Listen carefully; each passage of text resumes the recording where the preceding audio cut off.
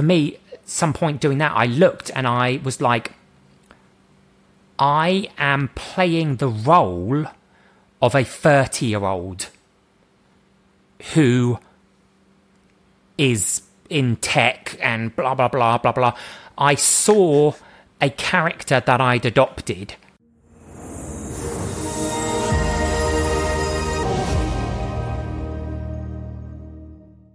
It was crazy because I listened to the My First Million episode with you, and I immediately texted Sam and I was like, I got to talk to this guy.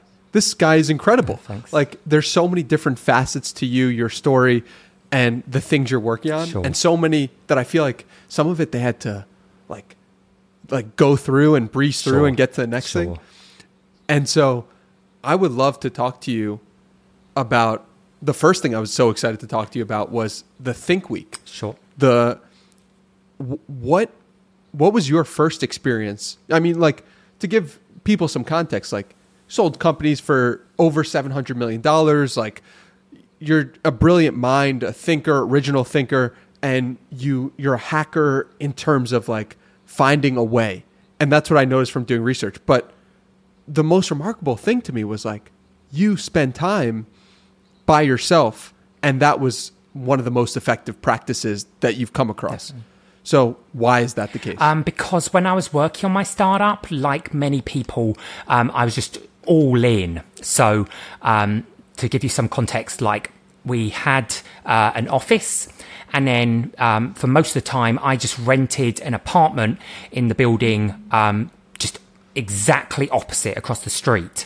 But that meant that, and also just moving to America moving to Silicon Valley felt like I had been given this golden ticket of an opportunity, but that had to make the most of it because just did not want to fail and have to go back to England.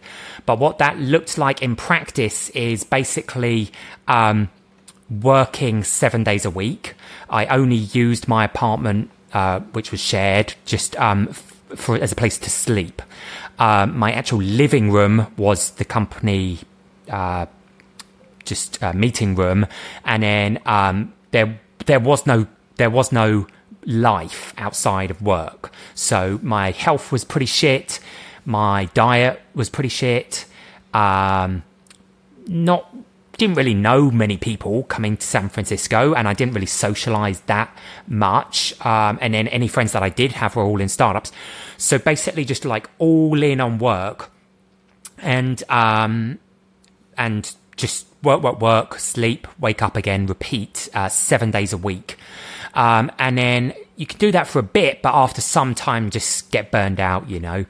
And for me, I enjoy reading, but if I'm just trying to read in my day-to-day life, find that it's hard to get in the state of flow because there's always like someone ringing the doorbell, text messages coming in, emails, or you think of something, oh, actually I need to do this. And so hard to get in a state of flow. And I was totally burned out, and I read this Wall Street Journal article about Bill Gates. And it said that when he was chairman of Microsoft, he took what he called a Think Week. So he'd go to this cabin he has by a lake, and just no electronics and no people, just himself. And he would just read. For him, actually, it was like he took like 100 different Microsoft employees could write a proposal, and he'd then take them away and read them, and he'd pick, like, I think we should work on this. So he'd have like 100 of those, but no technology, and he'd just have someone leave food outside his door. And then I was like, okay, well, I struggled to find time to read, but Bill Gates, like the richest guy in the world at that point, I think, can switch off from all his emails. His emails are way more important than mine. So if he can do it, I'm sure I can. I looked all around the world, and it was quite hard actually to find a suitable place, but I found a place in Indonesia that they describe themselves as like a silent retreat center, but no gurus, no religion, no meditation, etc., and no strict rules, just don't talk to each other. And that created the perfect environment for me. Basically went there, and now I've visited other places around the world, have never found anywhere quite like this, because they create the optimal environment for a state of flow. So we read about Obama, Zuckerberg, they wear the same clothes every day. Like Obama only has like, I think a black suit or a black, I think like one black, one blue, and Zuck just has like the grey t-shirt.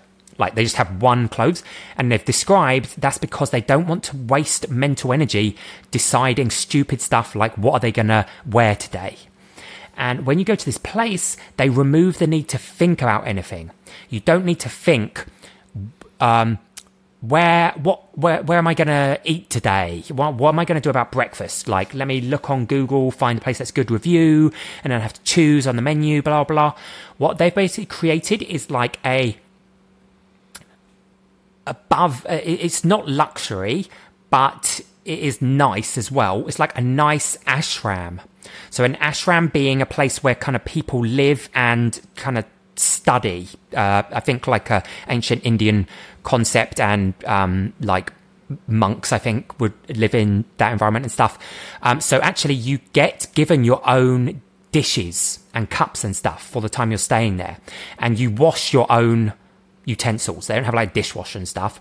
But that's part of the thing, actually, just because doing something like washing your own dishes is a meditative activity. It's not meditation. It's in the middle. It's like meditative. And what that allows you to do is just these simple practices gradually shut off your brain, and you don't need to think about anything. So what happens is they have a set regime. Every day, breakfast is at this time, and they hit a gong. So wherever you are, all around the property, that you know, all right, it's breakfast, they hit a gong. The same for lunch, same for dinner.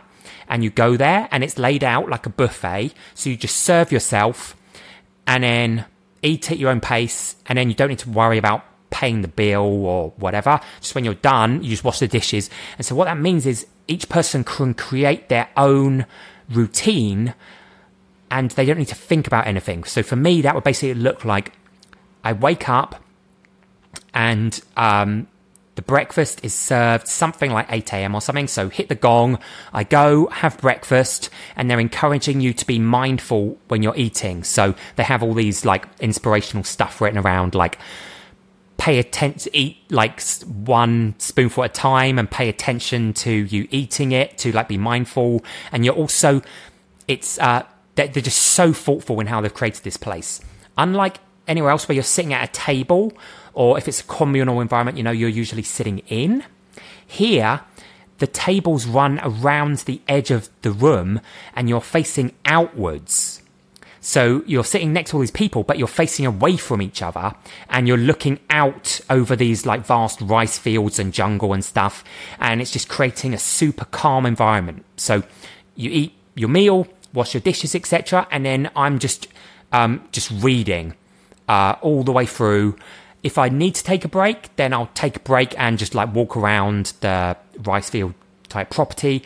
But then going in, and then lunch, reading, etc., dinner, reading, and then just whenever it gets dark enough, then I just go to bed and then repeat. And for me, that was just like super re-energizing, healing, etc. And an anecdote to the burnout from technology, because I feel that definitely myself, and I think many others might be as well, I just feel that I am addicted to probably the internet, I would say, addicted to the internet, because since about the age of 13 have just had access to broadband technology. Any question you're thinking like, oh, I wonder how the process of bees making honey, you're just like, oh, well, just let me Google it. I've got an infinite resource there. Awesome, but also detrimental in that you can't switch off. And so for me, going cold turkey is the most effective thing for me. This is so amazing, because to give you some context for my own story, in August of 2020, I heard about Bill Gates doing this as well. Right. And I was like, I'm going to go 5 days in the middle of nowhere, and no laptop, no computer, no phone, and just read books and meditate and go on walks and see what happens. And what happened was the most important thing that I've ever done in my life came as a result of that. Meaning the podcast started in September 2020. Nice. And when I look at that, I say, wow, that Think Week, doing that for 5 days, changed the trajectory of my life. Where did you go? So for you, I went to in the middle of Pennsylvania, on the border of Pennsylvania and New Jersey, and just like to an Airbnb. And what I found was that like it gave me space to really understand and hear what I actually wanted to do in my own heart. I'm curious. I'm going to be doing this practice again in August of 2023. Where will you go this time? Maybe by the time this same place.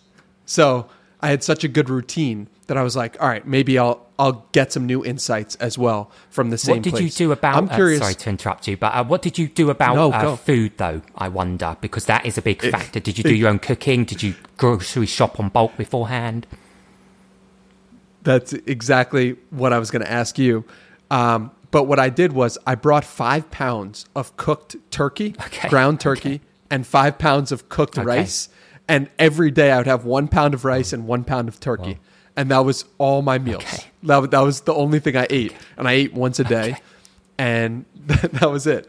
But yeah, so like for the food piece of it, let's say someone's got that taken care of.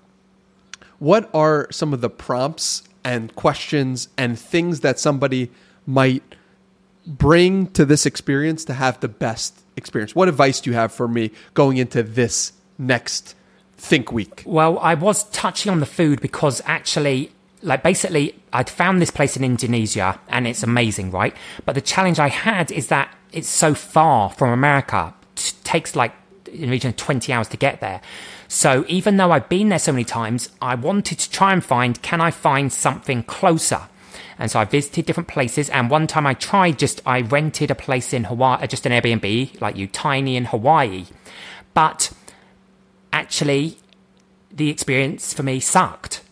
And it was terrible because just the small stuff that you don't think about beforehand. So what happened is, it was a tiny Airbnb and they didn't have a good setup to just like somewhere to sit and read. And also it was boiling hot and they didn't have AC. And so I tried like going and sitting in a park and stuff, but then it was just like so hot. And then food, having to look up where to go. And then I went to, I think, just like Whole Foods every day or something. But then I'm having to walk there, get whatever I'm getting, bring it back, and then it's a studio place, not loads of place to store stuff. And so, for me, it sucked because I had all these things I'm thinking about, these small details, which is really important to be able to switch off, is having those taken care of. And the place in Indonesia is so amazing because the food is just, anyone that goes there kind of says this is some of the best food in the world. Like, they grow it all on their own jungle/farm. And it's just amazing. And so those are really important bits that you maybe don't think about beforehand. So, I mean, if I was thinking to do it again, I had thought maybe a bit similar to you. I was considering even just like fasting for that time. Like if I couldn't get a great environment, just like fasting. But other things that I did to make it good are I have a checklist of stuff that I take. So what I have is I like reading physical books, kind of a sense of accomplishment and also that variety. Like, it has a sense of a feeling, you know, like if you have a really thick book that's short or something, it's just a different shape. Different books are different shapes and stuff. And I feel, and it's different font and stuff. And I feel that those tangible differences can have an experience on you reading and also you remembering, versus Kindle just makes everything is the same, right? So I take all these books, and so other things that I bring to set up a great environment would be thinking about. I have it's like $10 off Amazon, but a book stand. So what it does is it holds the page open, and it holds the book. So basically, it's kind of like if you play the piano, you know, you have your music there. It's like that, but for a book. And then what that allows is like, you know, you don't get tired because I'm reading all day. You don't get tired, especially if it's a massive book, you don't get tired holding up all the time. So you can just put it there. And actually what I did is at one time I took, I can touch type on a keyboard, right? And I took an old BlackBerry to take notes because it's a physical keyboard and, you know, it's a shitty screen, so I'm not going to get distracted using it for the internet too much because it's really slow loading the internet and you can't even see a website on it. But I'm taking myself like text message notes. And what I do is I do the page number, so like 72 / and then I'll take a note. And also take notes of like things that I'll also have like a shorthand system. So what I'll do is I'll write like R, blah, blah, blah. And that means that I want to research that when I get home. So what this allows me to do is that I don't have to look it up on the internet right away. I just write down whatever I want to Google when I get home. So I'll be like R, whatever I want to research. If there's something I remember to do, I'll do like T, blah, blah, blah, blah, blah. And this is my list of to-dos when I get home. So a shorthand note-taking system. I use a BlackBerry. And then I also actually bought a old school... it's like before laptops. It's between a typewriter and a laptop. Actually, there's a company now that have come out with a new model. They're coming out with it. They're launching it in 3 months called AlphaSmart. The old model was called AlphaSmart and they're coming out with another one. This company really expensive. It's like $500 or something. The one I had, you can just buy. You generally buy them used, but off eBay for about $50. And what it is it's kind of like a mix between a laptop and a calculator. So it's just a text editor. It doesn't have autocorrect. It doesn't have spell check. It doesn't have the internet. It's just a typewriter type interface, but you can have different files within there as well. So you can quickly switch, like I'll have a master file where I review the books as I'm going along. So I'll be like, all right, this book, I give it 8 out of 10 and blah, blah, blah. And then what I do is when I get home, I put those into Goodreads. And also this typewriter thing, you can export the notes as a text file when you get home. And actually the same with BlackBerry. You can export the text file as a text file to store. And so having things like this set you up well. And sometimes when I've forgotten them, I regret it a lot. Another bit is actually these kind of sticky note bookmarks. So I think like Command or 3M or one of these companies make them, especially like arrow ones, like not like your secretary people would stick like where they want you to sign. You know, they give you a contract and then you're like, all right, sign here, here, here, here. But I use them in a book where I'm reading through and I'm like, all right, this is interesting. And so I use it as a bookmark with the arrow pointing to the part I find interesting. So that when I later come, I might read it all, not take too much notes as I'm going along, so it doesn't interrupt the flow too much, but like rather like, all right, this is really interesting, let me stick a sticker pointing to that bit, finish the book, then go through and find my stickers and write up notes from the bits I've pointed to. So those would be examples of bits that I take as a setup. What's the name of the typewriter-like machine? Well, so as I said, there's a company coming out with one in like 3 months or so, and they're calling it AlphaSmart. And the original one was also called AlphaSmart. So the original one is from 20-30 years ago. It was called Neo, N-E-O, AlphaSmart. And so actually the used ones that I've bought, a number of them are like stickered that they were used in schools. And now they're selling them like used. But I have a bunch of them, have tried out all the different versions. So, I mean, if money is not a concern to you, probably this one coming out in 3 months, you know, maybe it's going to have slightly extra features like Wi-Fi for syncing or something, I don't know. But otherwise, these ones that are used off Amazon, and sometimes you can get them new for like $100, are going to be just fine. Very cool.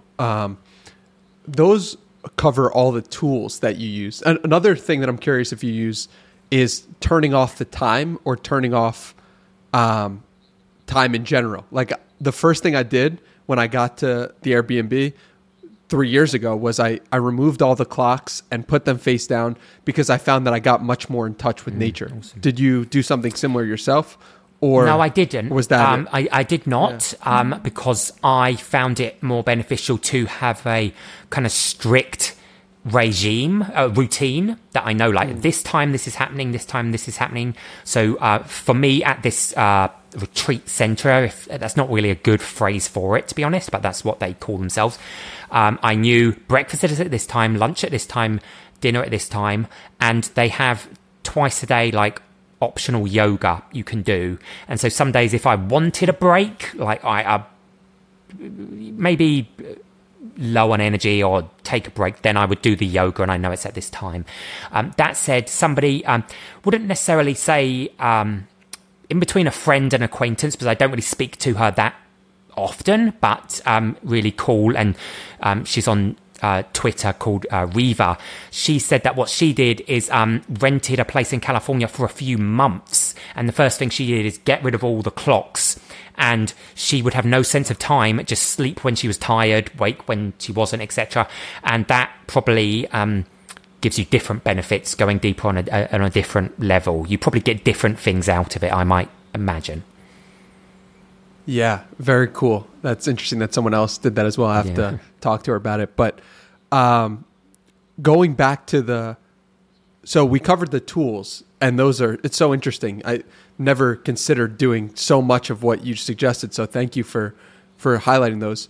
Are there any particular questions, prompts, or for the actual guiding your thinking during this time? Well, I mean, the question each day or each moment is just like, what book do you want to read next, type thing. And so basically I would take a massive carry-on bag of books. So, 50 pounds of books, whatever the limit is. And it was 50 pounds. Yeah, because that's how much you're allowed to have as a checked bag. That's the weight limit, And actually I have they're not designed for this, but I have an amazing organizer set up that is ideal for carrying books to avoid them getting bashed up. It has different compartments. It's supposed to be for clothes, but I use it for books. I can share a link afterwards, but it's kind of ideal for books of different sizes. And then it's funny because when you put a book through an X-ray, it comes up as a solid black chunk because it's not hollow, right? It's a solid thing. So the guys putting it through the X-ray, like arriving, they thought that I have explosives or like mass amount of explosives in my suitcase, because they're like, what the hell is, like, your suitcase is a solid brick. And then they're also like, why do you have an entire library in your suitcase? And then I'm saying I'm taking them to read, but they're like, nobody reads this much books on holiday, So sometimes actually had got held up during security, and they had to like mail me my luggage a few days later because they couldn't clear it in time, because they're like, this is really shady, like we don't know what's going on here. So you're saying about the faults. I don't have necessarily prodding faults, but honestly what I actually wish that I put more thought into, and for future ones would put more thought into, is because, especially as I'm only doing this often once or twice a year, is you get recommendations from people about books to read and stuff, and I buy loads of books and you have them on your bookshelf. And then generally when it came to packing, I would often just go on an impulse, like, I'm feeling burned out, I'm just going to do this. So I'm not planning weeks in advance, I'm going to go on this date, more impulse.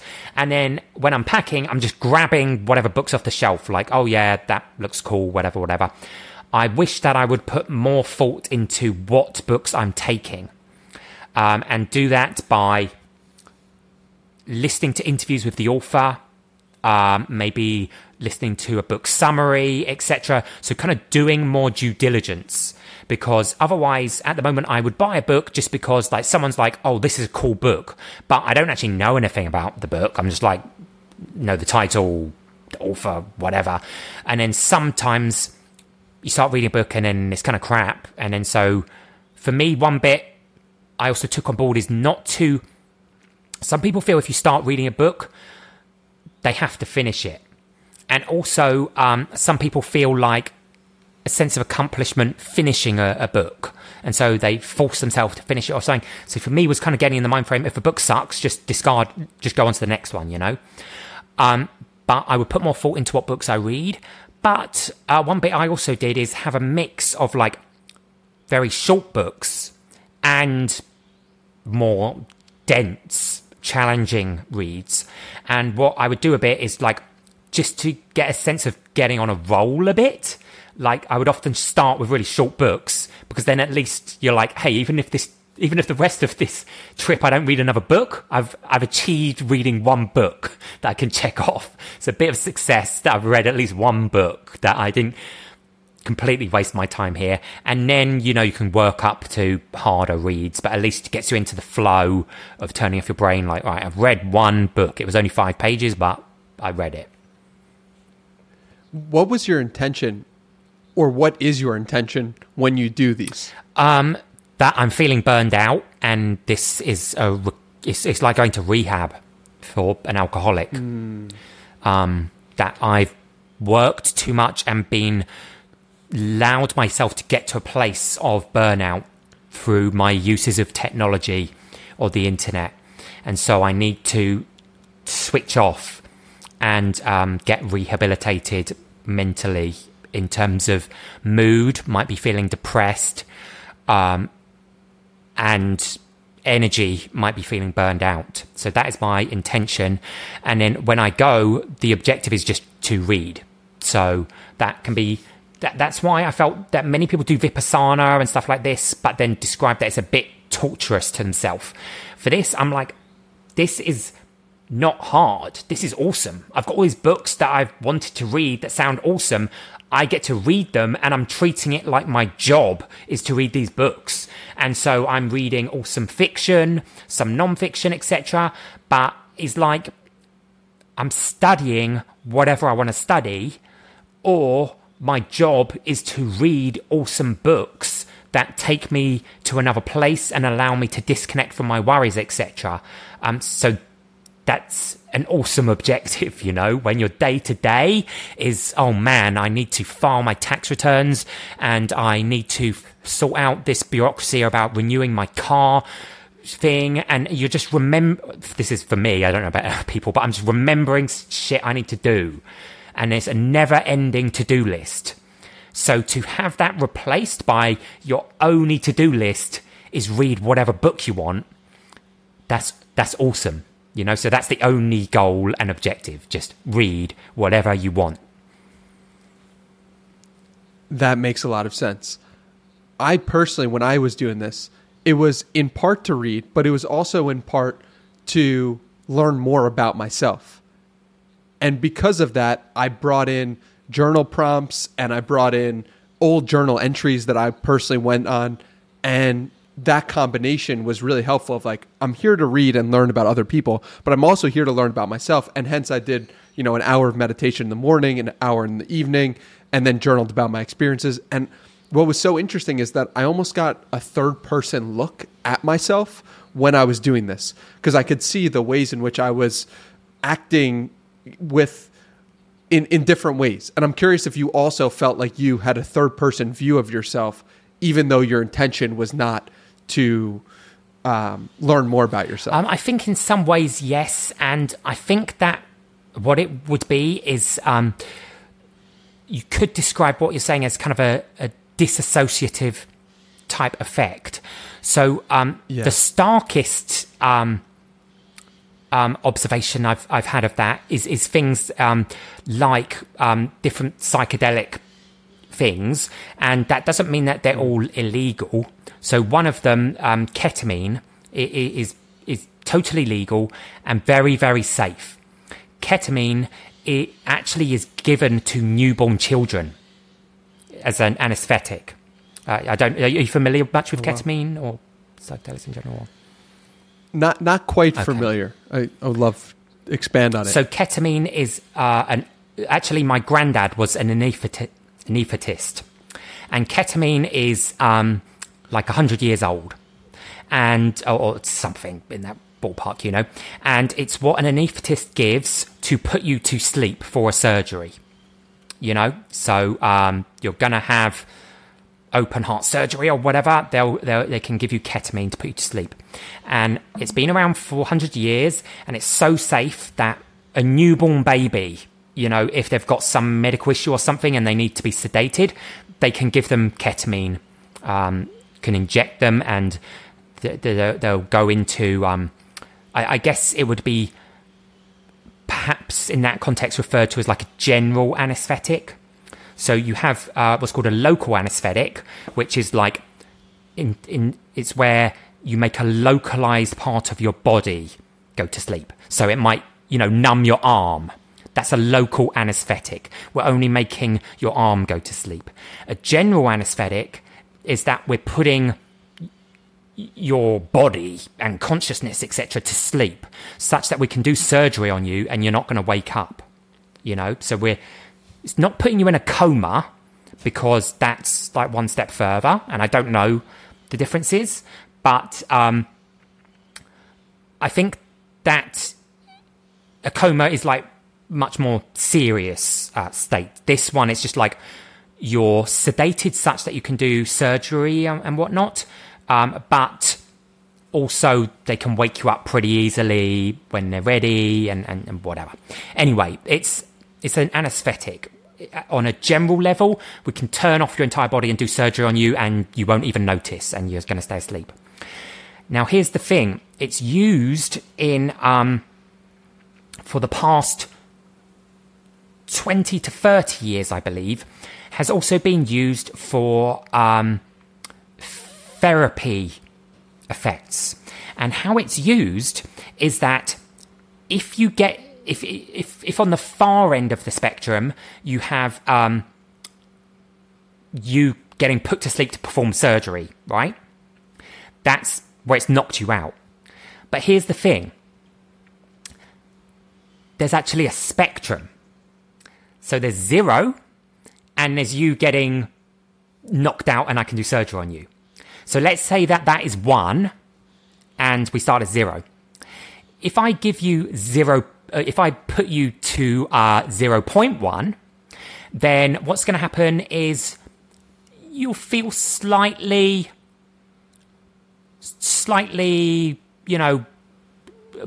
disorientated. You might be feeling like you're on a boat a bit, a bit wavy, whatever, but nothing crazy serious. Now, it gradually gets more and more intense. If we say, let's say 0.8 is where you will experience something, I don't know if people would call it this specifically, but basically at 0.8, you'll experience like ego death. So for me, what happened is when I tried this in a therapeutic environment, they were giving it to me in a drip. So it's gradual, right? And one time I did it, they basically have you set up on a drip, and there's nurses if you need them. You press an emergency button, and I pressed it one time because I called them in because I said like, "Hey, I feel like I'm about to die," and so they were like, "Okay, we'll just like turn down the dosage a bit," and then I was fine. But it was kind of scary because I'm like, I feel like I'm about to die, and that's where it's in a drip, so gradual, right? But you can also receive ketamine as an injection, which is how they normally do it if they're sedating you. And this is where it's carefully calibrated dose that is enough to make your sense of self die, but you're not sedated. And what happens is that comes on in the space of a minute or two. So you get injected, and basically the transition to you dying, it kind of happens so fast that you're not really scared, or if you are scared, saying stop, it's kind of too late. It's like, oh, I can't stop it now. You're dying. And I think that I'm pretty sure ketamine would be classed as what's called when used in that environment, either recreationally, in a club, or at this dosage in a medical environment, it would be classed as a dissociative. And what that means is that your ego or whatever dies. And the experience you described about having first person perspective, you have that very intensely. So for me, basically, wow. This is from the injection in a medically supervised legal environment with a doctor, etc. I'm laying down, and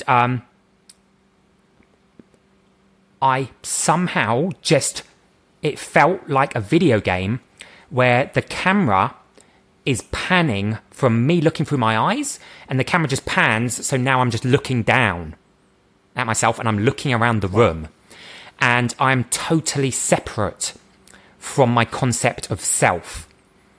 And what this allows you to do that other psychedelics that, like something like LSD, is not really classed as a dissociative in this same manner, but you can get similar insights or perspectives perhaps, is that for me, at some point doing that, I looked and I was like, I am playing the role of a 30-year-old who is in tech and blah, blah, blah, blah, blah. I saw a character that I'd adopted, and I thought that was really interesting because it also reminded me of some bits that Jim Carrey has said. I don't know if you've seen any of his interviews. Some people dismiss him as like, oh, Jim Carrey, he's going crazy or whatever. But he had a really great point, which is that him and many actors, they go so deep into a role that they don't break character when they go home, you know? So they become this person and they don't switch off when they go home. They talk like that character all the time.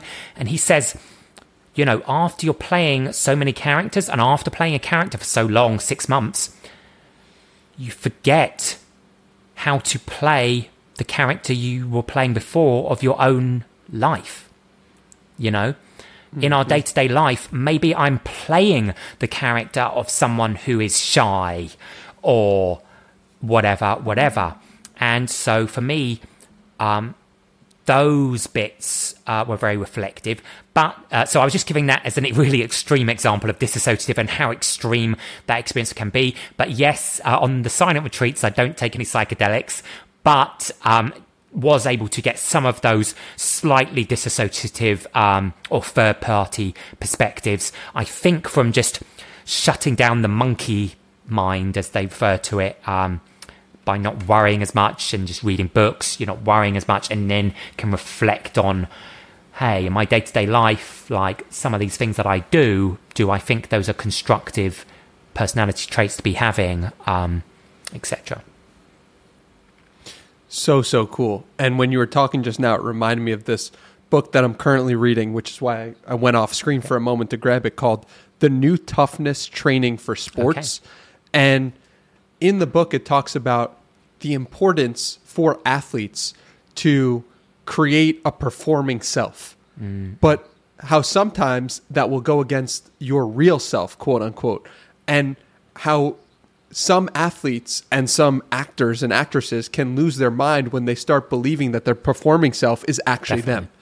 And so it is interesting you talking about, and why I bring this up is because you talk about Jim Carrey doing it, but also how we can all play and have that ourselves. We can start to believe we are the 30-year-old tech entrepreneur. We can start to believe we are an actor, a podcast, or whatever it is. And it's like, is that really you? That can serve you in some sense, but it doesn't have to take up the entirety of your being, and the balance of that is very difficult. Absolutely. So you have any thoughts on that? Exactly what you said, that it can serve you.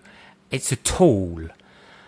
You going on stage to give a presentation to thousands of people, you might want to adopt a different persona and hype yourself up and all of this, but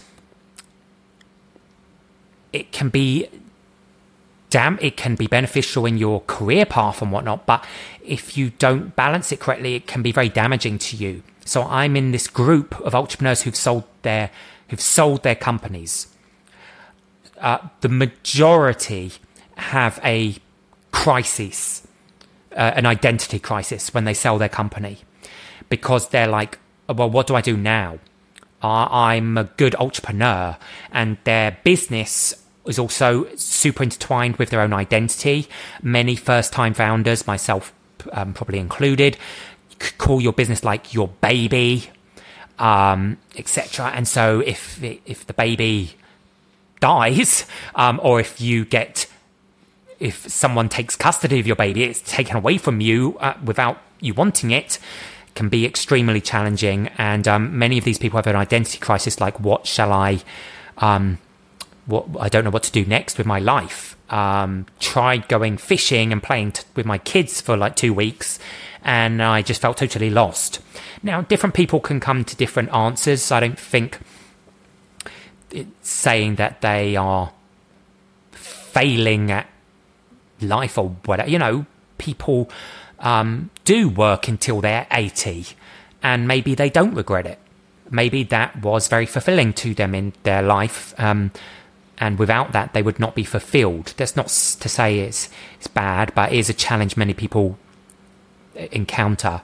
Have you seen any of the interviews with Mike Tyson about his challenges with this?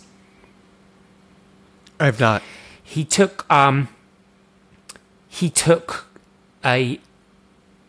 drug which is legal in Mexico, and it's actually a secretion from a toad that lives in the Mexican desert.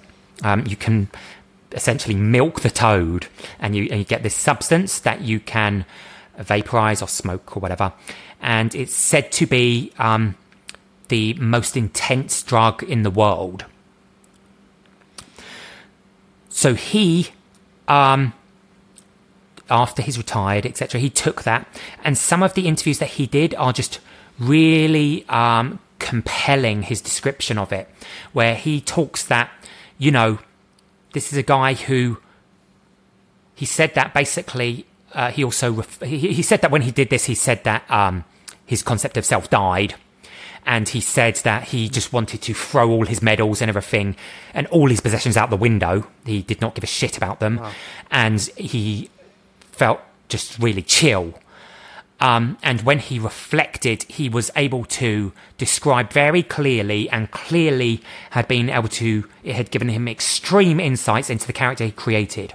So what he identified is that his trainer had trained him to create this character and basically told him, like, you are undefeatable, and created such an undefeatable monster that, yeah, he bit someone's ear off during a fight because he just did not give a shit enough.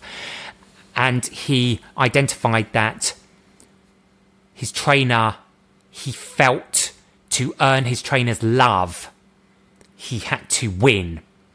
And so basically he was creating his character to win, to earn the love of his trainer, because when no one else believed in him, this guy would go around introducing him to other people. I think he was 18, Mike Tyson, and and he would introduce him and be like, this is the future heavyweight champion of the world. And he created that persona, but meant that Mike did not know who he was. And this experience, he felt, healed him, and meant that all of these medals and everything now, where he's at in his life, he does not care at all about them and can just throw them all away. So that's a stark example of one athlete describing with great awareness the character that he created. So what about for you? When you sold your company, did you deal with any of these existential crises? For me, yeah, a bit, but not as much as other people. And also, I think perhaps because, I was not working at my company when it was acquired. I had left a little bit earlier. My co-founder was still running it, and then I'd left a bit earlier, around when we raised Series B funding. And then I'd been advising different companies and stuff like that. And I think that also one bit that gave me an awareness is that I had not sold my company at this point, but I'd exited my company. I was advising people, and then at some point I thought, like, I'll raise a fund to invest in people, in startups, because, like, I'm advising people, they give me some equity, but, like, next level would be to raise a fund. And laid the prep and started to fundraise for that fund, got some commitments. But meeting one person who was very, very smart, and the questions he asked he asked the right questions of me that made me question myself. So, for example, why are you raising a fund? Why do you actually want to raise a fund? And why, if you want to get started, why don't you just do some like SPV investments? Like instead of raising an entire fund, find a company that you think is good and raise some money just to invest in that company. It will allow you to build a track record and test it out, etc. And also, do you actually think you want to sign up for running a fund? Because running a fund is a 10 plus year commitment. Any of these investors, they don't want to invest in your fund. They want to invest in a franchise. They want to invest in, they maybe don't even want to invest in your fund 1. They want to see how your fund 1 and 2 goes, and they'll see how you performed and did you stick to what you said you're going to do, etc. And then maybe we'll invest in your fund 3. And each fund is multiple years. And so I sat back and reflected, and I was like, 1, no, I don't want to commit to doing this for 10 plus years, because I had on paper a lot of money that my company was valued at hundreds of millions. It just hadn't exited yet. But then I kind of realized, like, all right, look, it's probably going to exit in the next 10 years.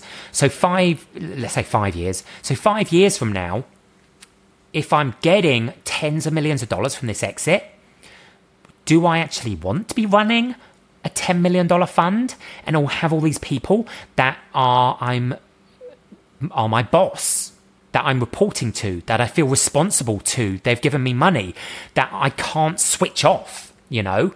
And then I realized, like, wait a minute, actually, this is going to be a small thing for me. It's not going to be worth the worry that it creates. So no, I don't want to sign up for that. And why am I doing this? I realized it's because when you meet people, often the first question they ask is like, hey, what do you do? Or what line of business you in, or whatever.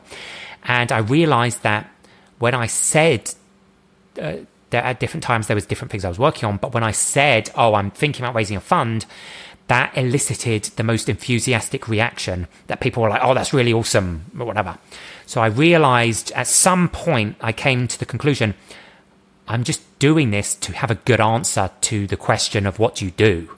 I'm not doing it because I'm passionate about it. I mean, a little bit passionate, but I'm doing it for others, not for myself. And that realization allowed me to be like, okay, stop that. And I realized that if I'm meeting someone, I may also ask them, what do you do? And then not always, sometimes they're asking that to judge you, but not always. If I'm thinking for myself, I'm not the sort of person that will meet someone and ask them, what do you do, in order to judge whether they're worth talking to. Because I will have a good conversation with someone if they're a cleaner or something else. Often, frankly, have a more engaging conversation with the cleaner than the rich person, because they might be more down to earth. But I'm asking them what they do just because I want to.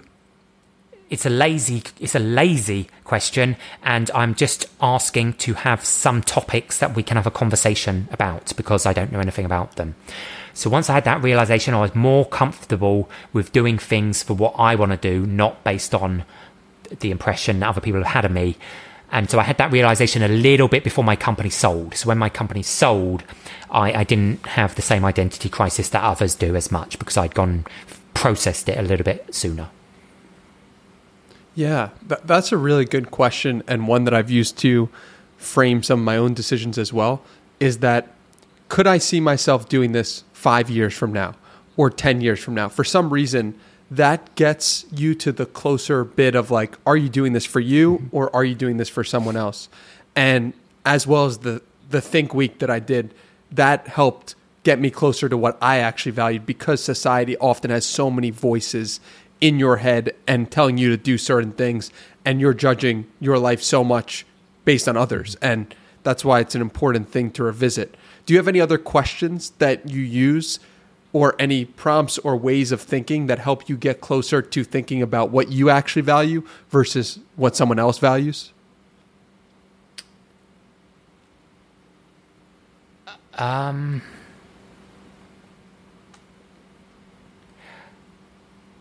think maybe it's just good to periodically look at your life and do those bits. So one bit that I do, it was based on a recommendation. One of my wife's friends recommended it to her and had a template, and then we adapted it. Is we do what is called, we just call it a QRR, a quarterly relationship review. And so we have a series of questions and categories, and we give a score out of 10 for each category. We just made it have 10 categories, so it goes out of 100 as total. And we assess our relationship, and each of us fill it out, and then we go for dinner and we run through each other's results, and then we talk about what steps we're going to take to on areas that we might be falling short. So that might include, have we spent enough time with my friends and family this past quarter, or prioritize them enough as we would like? And is there any people that we hung out with, maybe your friends, that I didn't really want to continue hanging out with, or is there people we would like to hang out with more than we have? Different things like that. So do that on a relationship level. I had thought could be, but it's all, you're doing relationship, but it's also reflecting on yourself a bit as well, you know. So I haven't done it personally, but I think it would be valuable for me to create that on a personal quarterly review as well.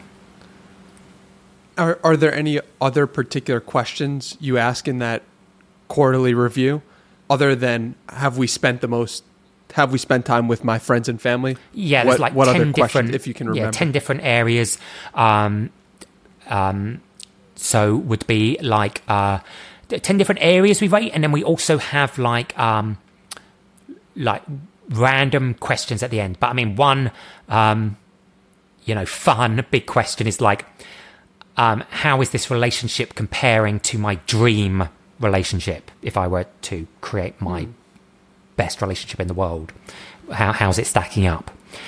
And we also have a question like, think of some of these we created a majority actually was from this template, wherever this one friend of my wife got it from.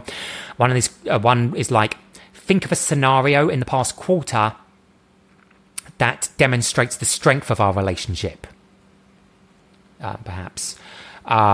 Or like, how have we been handling arguments? Things like that. Are we spending enough quality time together? How do I feel about gifting? Like, have I given and received gifts as I would like? And related to that, I think that The 5 Love Languages is a really good book for people. You don't even need to read. I don't even think I have read the book. I just did the quiz, and just doing the quiz alone is insightful, you know. Gifting is one potential love language that you might prioritize or you might downplay, so different things like that. That's really cool, because you can also relate that to not just a relationship. You can ask yourself, how does this career relate to my dream career? Or how does my meditation practice relate to my dream meditation? Yeah. Like it actually works for other areas of your life as well, which is really cool. Definitely. I want to circle back to the Think Week, and particularly because you've loved this practice so much that you've now created a Portugal nature getaway, which I've signed up for. What's the status of that? Or at least enter my email into it. Great. And why were you so inspired to help other people have this experience too? The status is like, have just had to accept that it's moving at the pace it's supposed to move. Yes. Portugal is a great place, but you can't speed things up too much. Otherwise, it has a laid back environment. And so someone told me, it's like, if you try to speed things up, people will get suspicious. Like, why are you trying to speed this up? Like, something's not right here, Stuff is just supposed to go slow. It's not the United States. So it goes slow. Have found a piece of land that we like. Currently, in the process of there's a lot of due diligence stuff you need to do with architects and paperwork and whatever shit. So it's at that stage where I haven't yet even acquired the land, but have put in a lot of thought behind the scenes about what I want to create. The reason working on it is because I'd been going to this other silent retreat in Indonesia for maybe 10 years. But as I described, it's so far away that for a long time I just thought like I want to expand this concept around the world. And so the founder of that retreat place is actually an advisor, like helping me with this. And so that's my blueprint model. And my plan is to launch one in Portugal. If that goes well, I'd like to expand it to all the other continents, Americas and South America, etc. I am putting a bit of a twist or just my own variations on the one in Indonesia, but that's 90% of the model is from there. Haven't come up with the Portugal Nature Getaway is just a holding name, so I haven't come up with an exact name on it yet, but some ways I think about it is how can I create the optimal environment for inducing a state of flow? So creating a place where people can get into a state of flow. They don't need to think about anything and they are in this flow state. I think very deeply about what are all the factors that might stop you getting into a state of flow and how can those be addressed. So I think about things on quite a minute, deep a detail there. And I read this interesting kind of paper, I guess. It's called like Vipassana for Hackers, and it's kind of a review of a Vipassana approach from a hacker tech person perspective. And they have an interesting scale where it's like Vipassana and meditation on a very extreme end, and then, as I said, this meditative state somewhere in the middle. And so I think about what activities are meditative. These are things that they're not hard. They're things you can do, but allow you to turn off the worrying side of and turn off your thinking brain by getting into a state of flow. So for me, that can be engaging with animals. So there is this famous retreat center, Miraval. I don't know if you've heard of them, the franchise. They're famous for actually horse meditation. My wife did it. They charge like $800, really expensive for horse meditation. But basically what you do is you kind of do eye gazing with a horse. And my wife did it, and she said actually it was really cool because you're eye gazing, you're staring into a horse's eyes, but you kind of know that this horse is not judging you, and you just feel really comfortable. If you're eye gazing with another person, sometimes that can be a bit of an uncomfortable experience, and you're a bit self-conscious maybe. With a horse, you're less self-conscious, and they've kind of studied that apparently that horses are like on a certain wavelength, very attuned to comforting with humans, and I would say like horses and things like that are also relaxing to be around. So I think animals is one factor. I think that potentially what not 100% sure, but think might incorporate on my place is having clay making, because this is something physical you're doing with your hands, but you can get into a state of flow like making a bowl. You don't have to think super hard. They say that painting is one. Painting. Maybe journaling. Haven't thought or studied that enough. Walking and listening to nature. Different things like that I think of meditative. So I'm trying to think through all these factors about what can get you into a meditative state and what things might be hindrances to you getting into a state of flow, and so how can we address those so that you don't need to worry about anything. So it's minute, but one example of that would be coming back to the food is like in a restaurant, if you've got to get the waiter's attention to pay for the bill, that is disrupting you from a state of flow, because you're wondering like, oh, when are they going to notice me, and how long is this going to take, when am I going to be able to go back to what I'm doing, blah blah. That's an example of something you might not actively, it's so common, happens when you go out all the time, so you're not actively thinking about it, but that is disrupting you from a state of flow. And so as much as we can remove those aspects is what I want to do as possible. That's really, really cool. And I'm curious how you take a couple of things. One question I have is around taking the learnings from the retreat or the getaway and bring them into your own life. And another question I have is around how do you optimize for flow in your day-to-day life as well? So you could tackle whichever question is more interesting and appealing to you. Also, just one other fun bit that I remembered that you might be able to do on your one, or Please. anyone can do, you good on a retreat, but also could be in your day-to-day life. Honestly, I don't have a good state of flow in my day-to-day life. That's why I have to do these retreats, because I suck at setting boundaries and I'm always connected and stuff, so I suck. So that's why I have to do these extreme things to do that. One bit that I take on the retreats and would be good having a practice of doing in my day-to-day life more is you can buy it off Amazon, something like I want to say in the region of $40. It's a size of a food storage container, but you can set a timer and then it will then lock itself. So you can put your phone in this box and set it for 8 hours, and it's not going to unlock for 8 hours.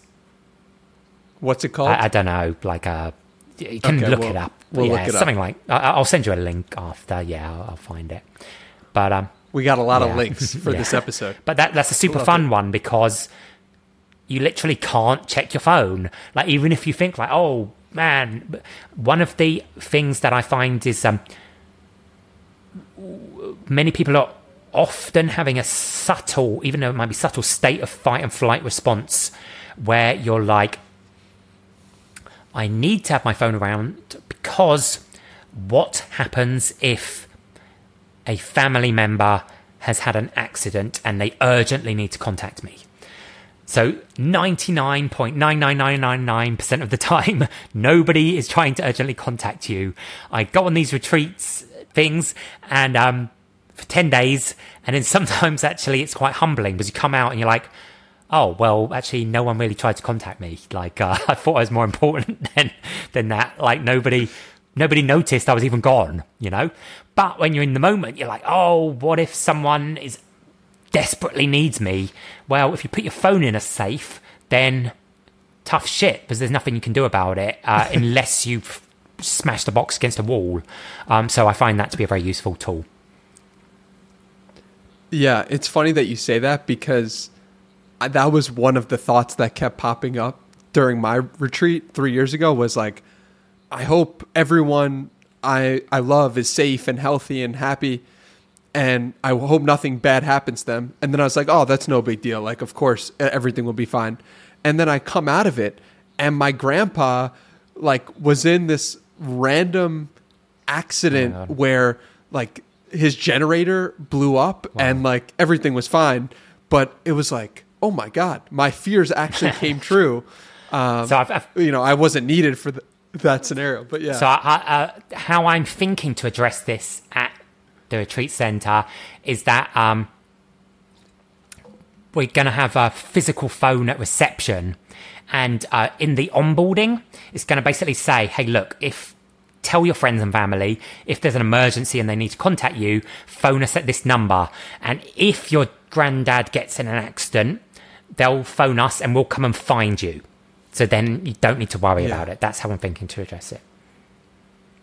Yeah, that's also a really good insight for people who might be listening to this episode and want to do this themselves on their own, is like, if you're doing it at an Airbnb, give a phone number or email address of the Airbnb to some people that you love, friends, family, so that in the worst case scenario, they have some way to contact you. So that's a really good insight. Or get a prepaid cell phone number. I think you can get them for $10, and get a flip phone and just tell them, hey, you can contact me at this other phone. I also have, old iPhones where it basically doesn't have a screen. It's so cracked or whatever. One bit could do is just create a special phone number and then just tell your loved ones, like, hey, this is the bat phone. If you need me, call me at this, but nobody else has this phone number, and only call me on it in an emergency type thing. Yeah, makes a lot of sense.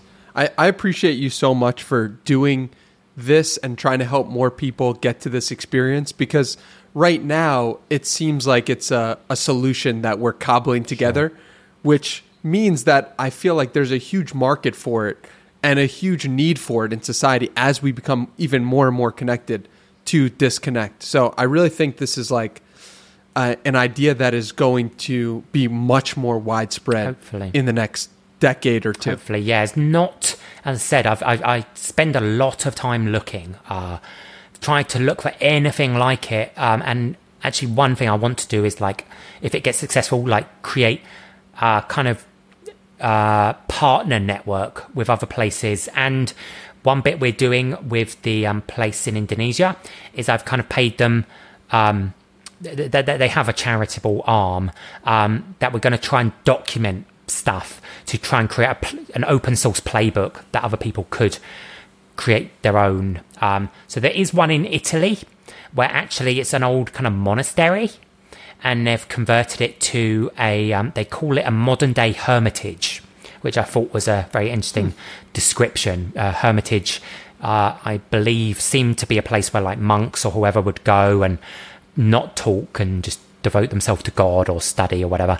And now they've made it like a bit more modern. And there's that place in Italy, but otherwise there's not that many other places currently.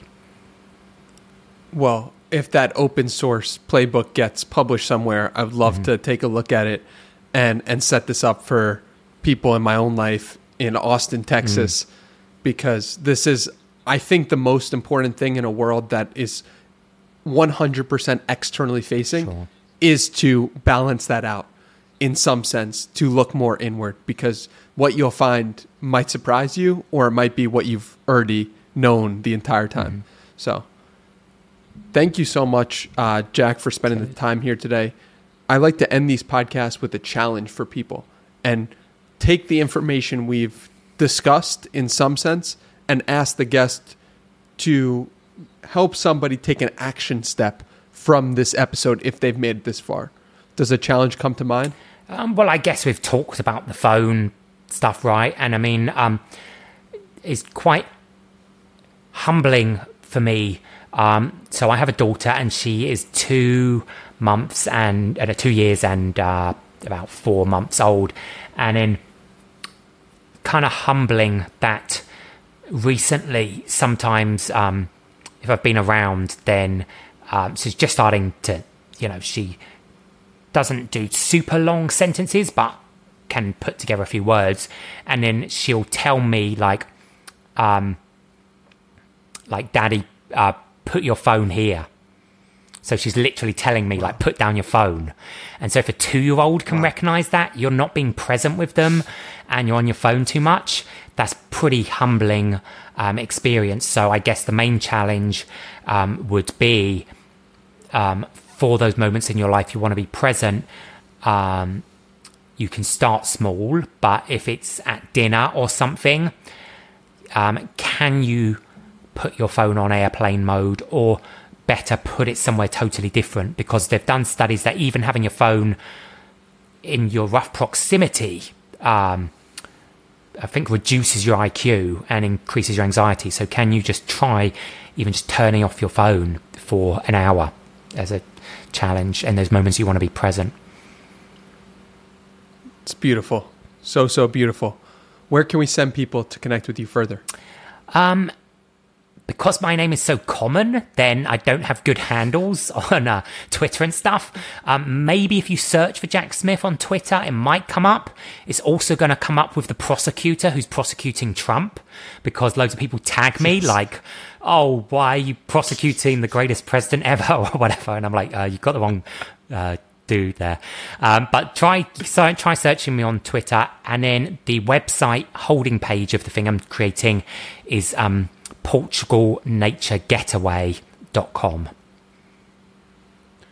And your Twitter and PortugalNatureGetaway.com are both linked below. Cool. I feel like we didn't cover it all, what it was like to build the company and your story in that sense. Maybe you'll have to come back for a part 2, because there's so much to you that is under discussed, and I'll throw some links for other podcasts people can check out for those things. But I'm so grateful to have brought you here to talk about what I think is one of the most important things we can do, which is generate flow, go inward, learn more about ourselves. And so thank you for doing that. Thank you for being a beacon and a light from those perspectives. And I'm so excited to continue to watch the Portugal Nature Getaway unfold and see what it becomes. Awesome. Yeah, it was great to connect with you. Thanks again for reaching out. And great that we got to spend the time talking about a very impactful topic, hopefully.